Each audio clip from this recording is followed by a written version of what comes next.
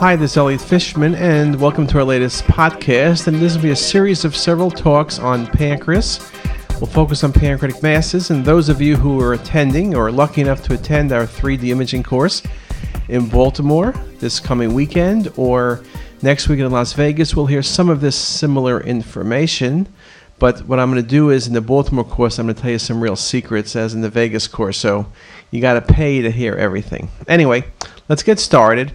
And what I'm going to do is look at the current state of the art for pancreatic imaging in 2007 in terms of pancreatic cancer. And we know state of the art is something that is always changing, but we recognize that 64-slice CT provides us significant advantages, and we're going to look very carefully at what 64-slice CT means in the pancreas, particularly in terms of 3D imaging and CT angiography and vascular mapping. The question I'll also address in this talk is, what does CTA and 3D imaging really add to the evaluation of pancreatic disease? But before I do that, let me just give some basic background material.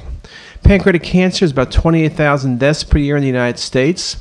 It remains, as it has for a number of years, the fourth leading cause of cancer-related deaths in both men and women. 5-year survival is dismal and is typically under 5%. And typically the poor survival is due to early tumor spread, whether it's via the lymphatics or hematogenic spread. And I've been to lectures where people basically will say, you make the diagnosis of pancreatic cancer, it's a fatal diagnosis. There are no survivors. But not everything is really that bad. There's lots of work being done in pancreatic cancer research and treatment.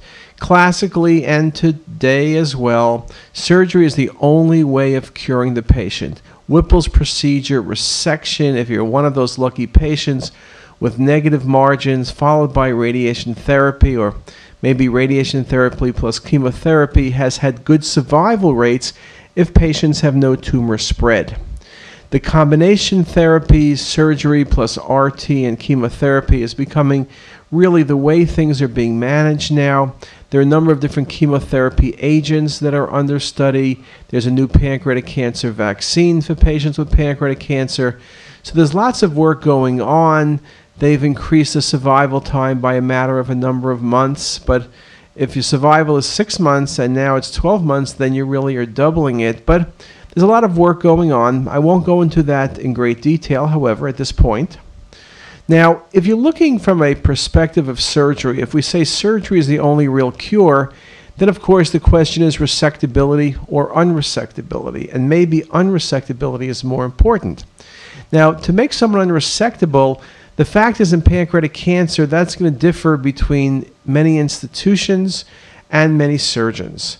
It very much depends in many ways on the philosophy of the surgeon, their skill, as well as the patient's age and health. Some institutions are very aggressive, some are not quite as aggressive.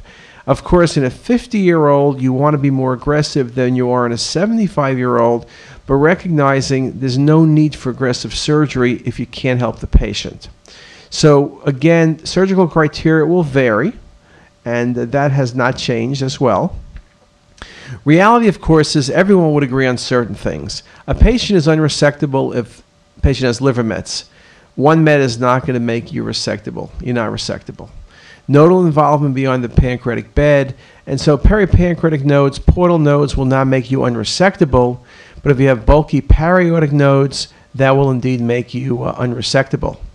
We also talk about vascular encasement, and typically vascular involvement will make you unresectable, but that's also needs an asterisk because institutions like Hopkins with isolated SMV or portal vein involvement when it's for a short segment will do aggressive surgery for treating those patients.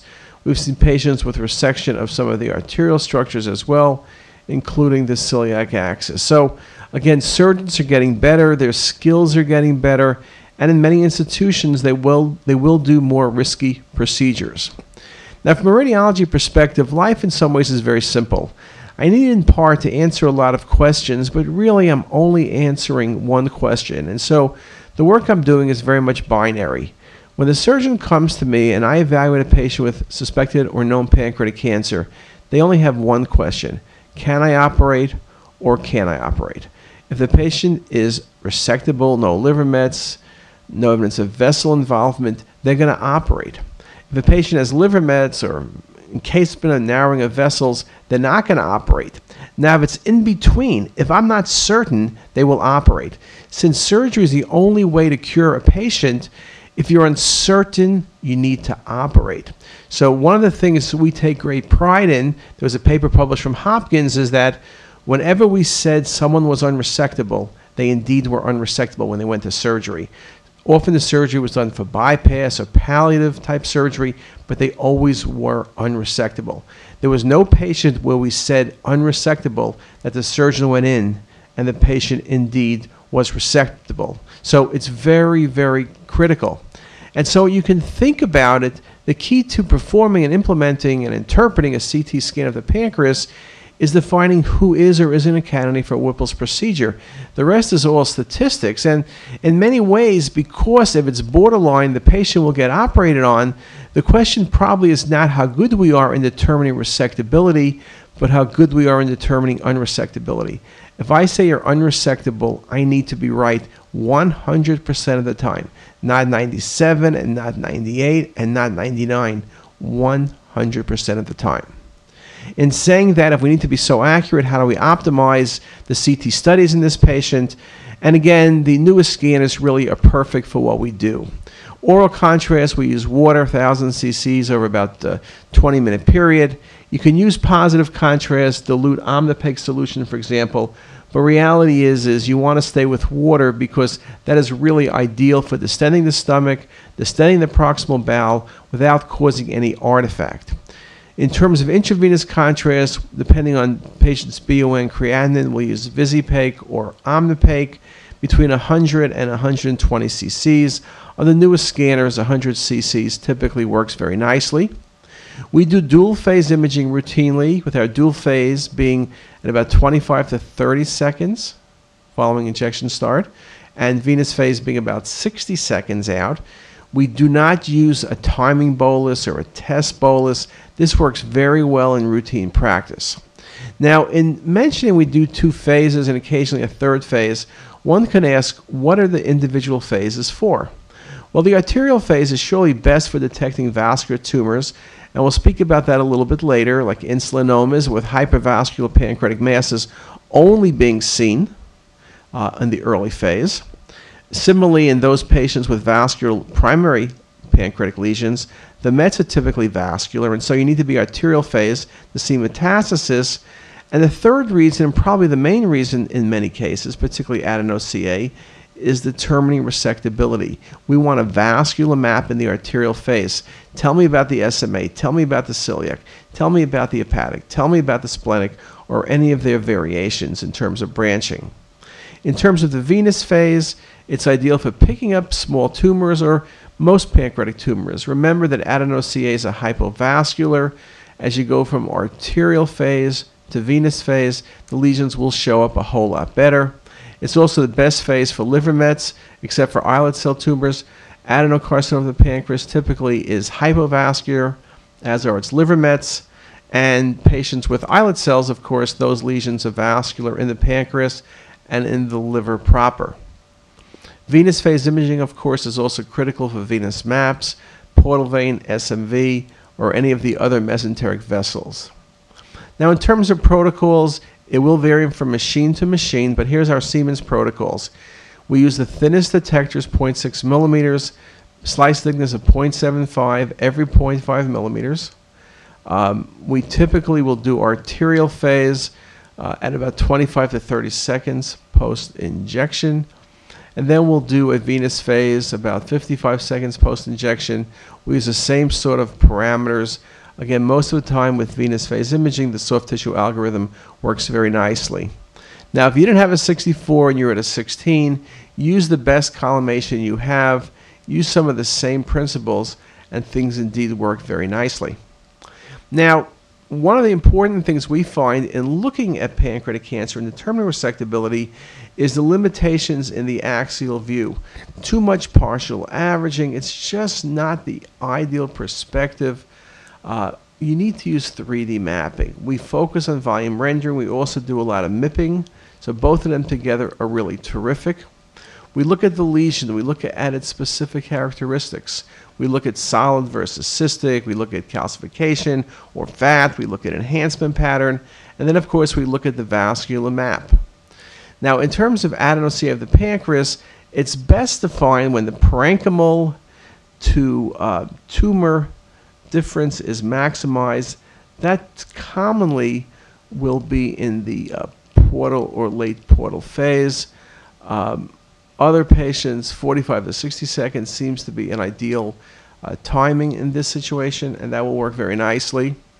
Now, we also recognize that tumor conspicuity is best when there's differentiation between the lesion and normal structures, and you can see in this article in the portal venous phase, it was ideal.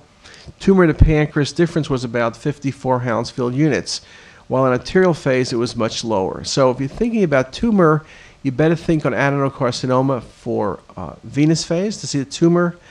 Arterial phase is what you look at when you're looking at islet cell tumors. Now articles have said, well, if arterial phase is no good, why do we bother doing it? This article was not very strong about arterial phase. Images of the pancreas obtained in the hepatic phase with MDCT most accurately displays vascular invasion. But again, we like the early phase or arterial images for arterial structures, and we like the venous phase for more delayed acquisition. So again, it's very important to recognize what we're trying to do is pick up pancreatic tumors, define what kind of mass they are, and then help the surgeon with management. Is there invasion locally? Is there invasion distally? What exactly is going on? And that indeed becomes very, very critical to how we approach the entire project. And here's another article by Fletcher: routine acquisition of images in the arterial phase is unnecessary for detection of pancreatic tumors. The hepatic phase is best. And again, this is as long as you're looking for tumors or looking at the portal vein. If you want to see the arterial structures, the SMA and celiac, which are critical in determining resectability and planning surgery, you need to have arterial phase imaging. And again, here's one more article talking about a little bit of a less complicated study, and this was done on a single source scanner. But again, this article did help maximize what you can do on one of those older scanners, but that indeed is older technology and something we no longer use. In terms of being able to pick up pancreatic tumors, I commented before that the larger the tumor, the worse the prognosis in most cases is, and really the tumors that we typically see that are resectable are typically the smaller lesions. And the question always is, how good is CT picking up smaller lesions? And you can see from this article that on a 16-slice scanner, the use of multiple phase acquisition has a sensitivity of 77% and specificity of 100%, very impressive, for lesions 2 centimeters or less. So again, if you want to pick up the most tumors, you will need to do multi-phase acquisition.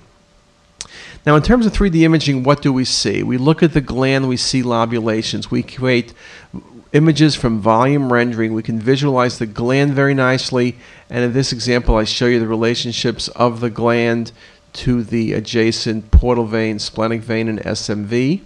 We can lay out the gland in a pattern across a cut plane, and then really nicely in this case show you the lobulations, the fatty texture of the gland. And so when we see a tumor, we often see textural change.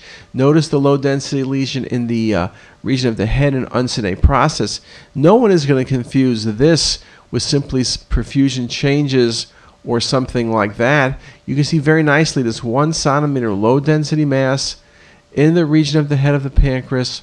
At this point, there was no evidence of vascular invasion, just indeed a very nice example.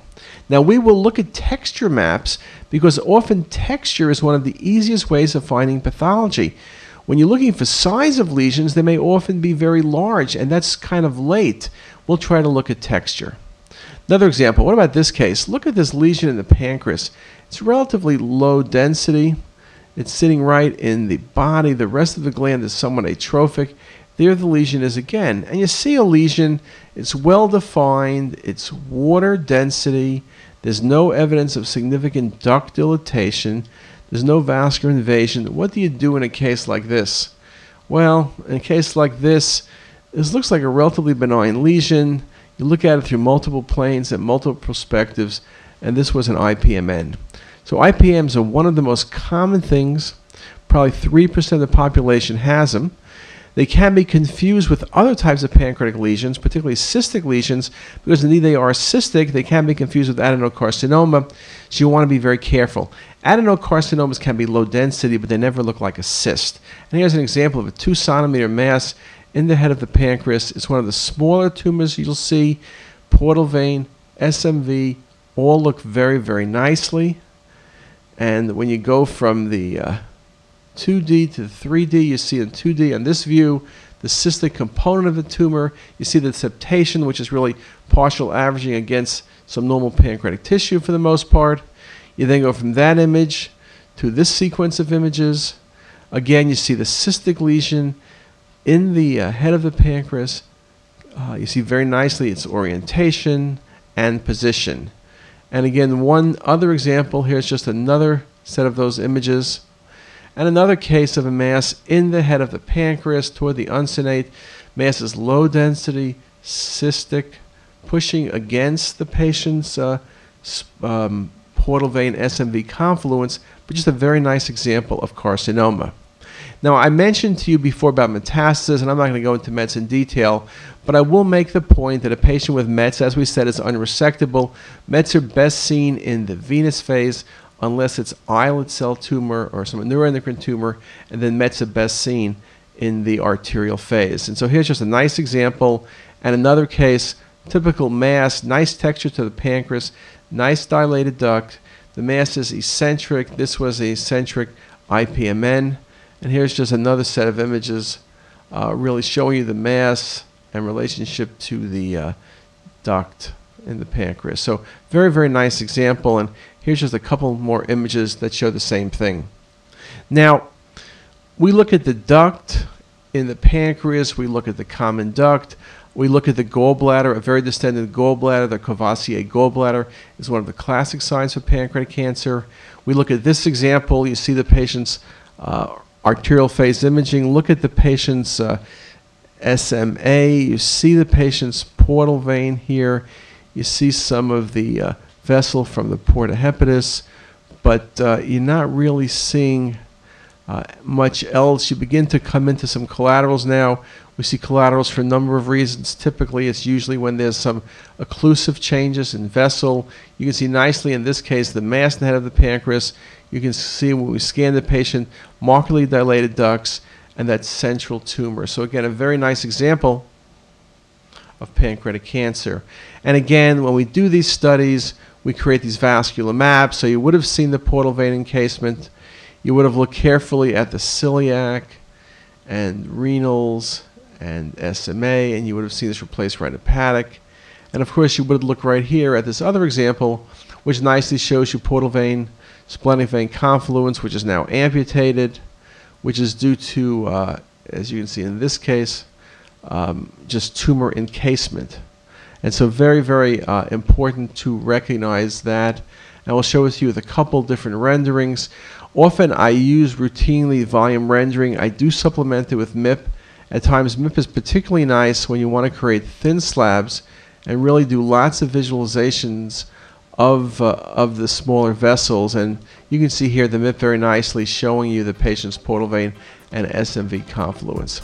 So why don't we stop at this point? I know everyone's getting a little bit tired, and let's just pick it up in a few minutes. Thanks a lot.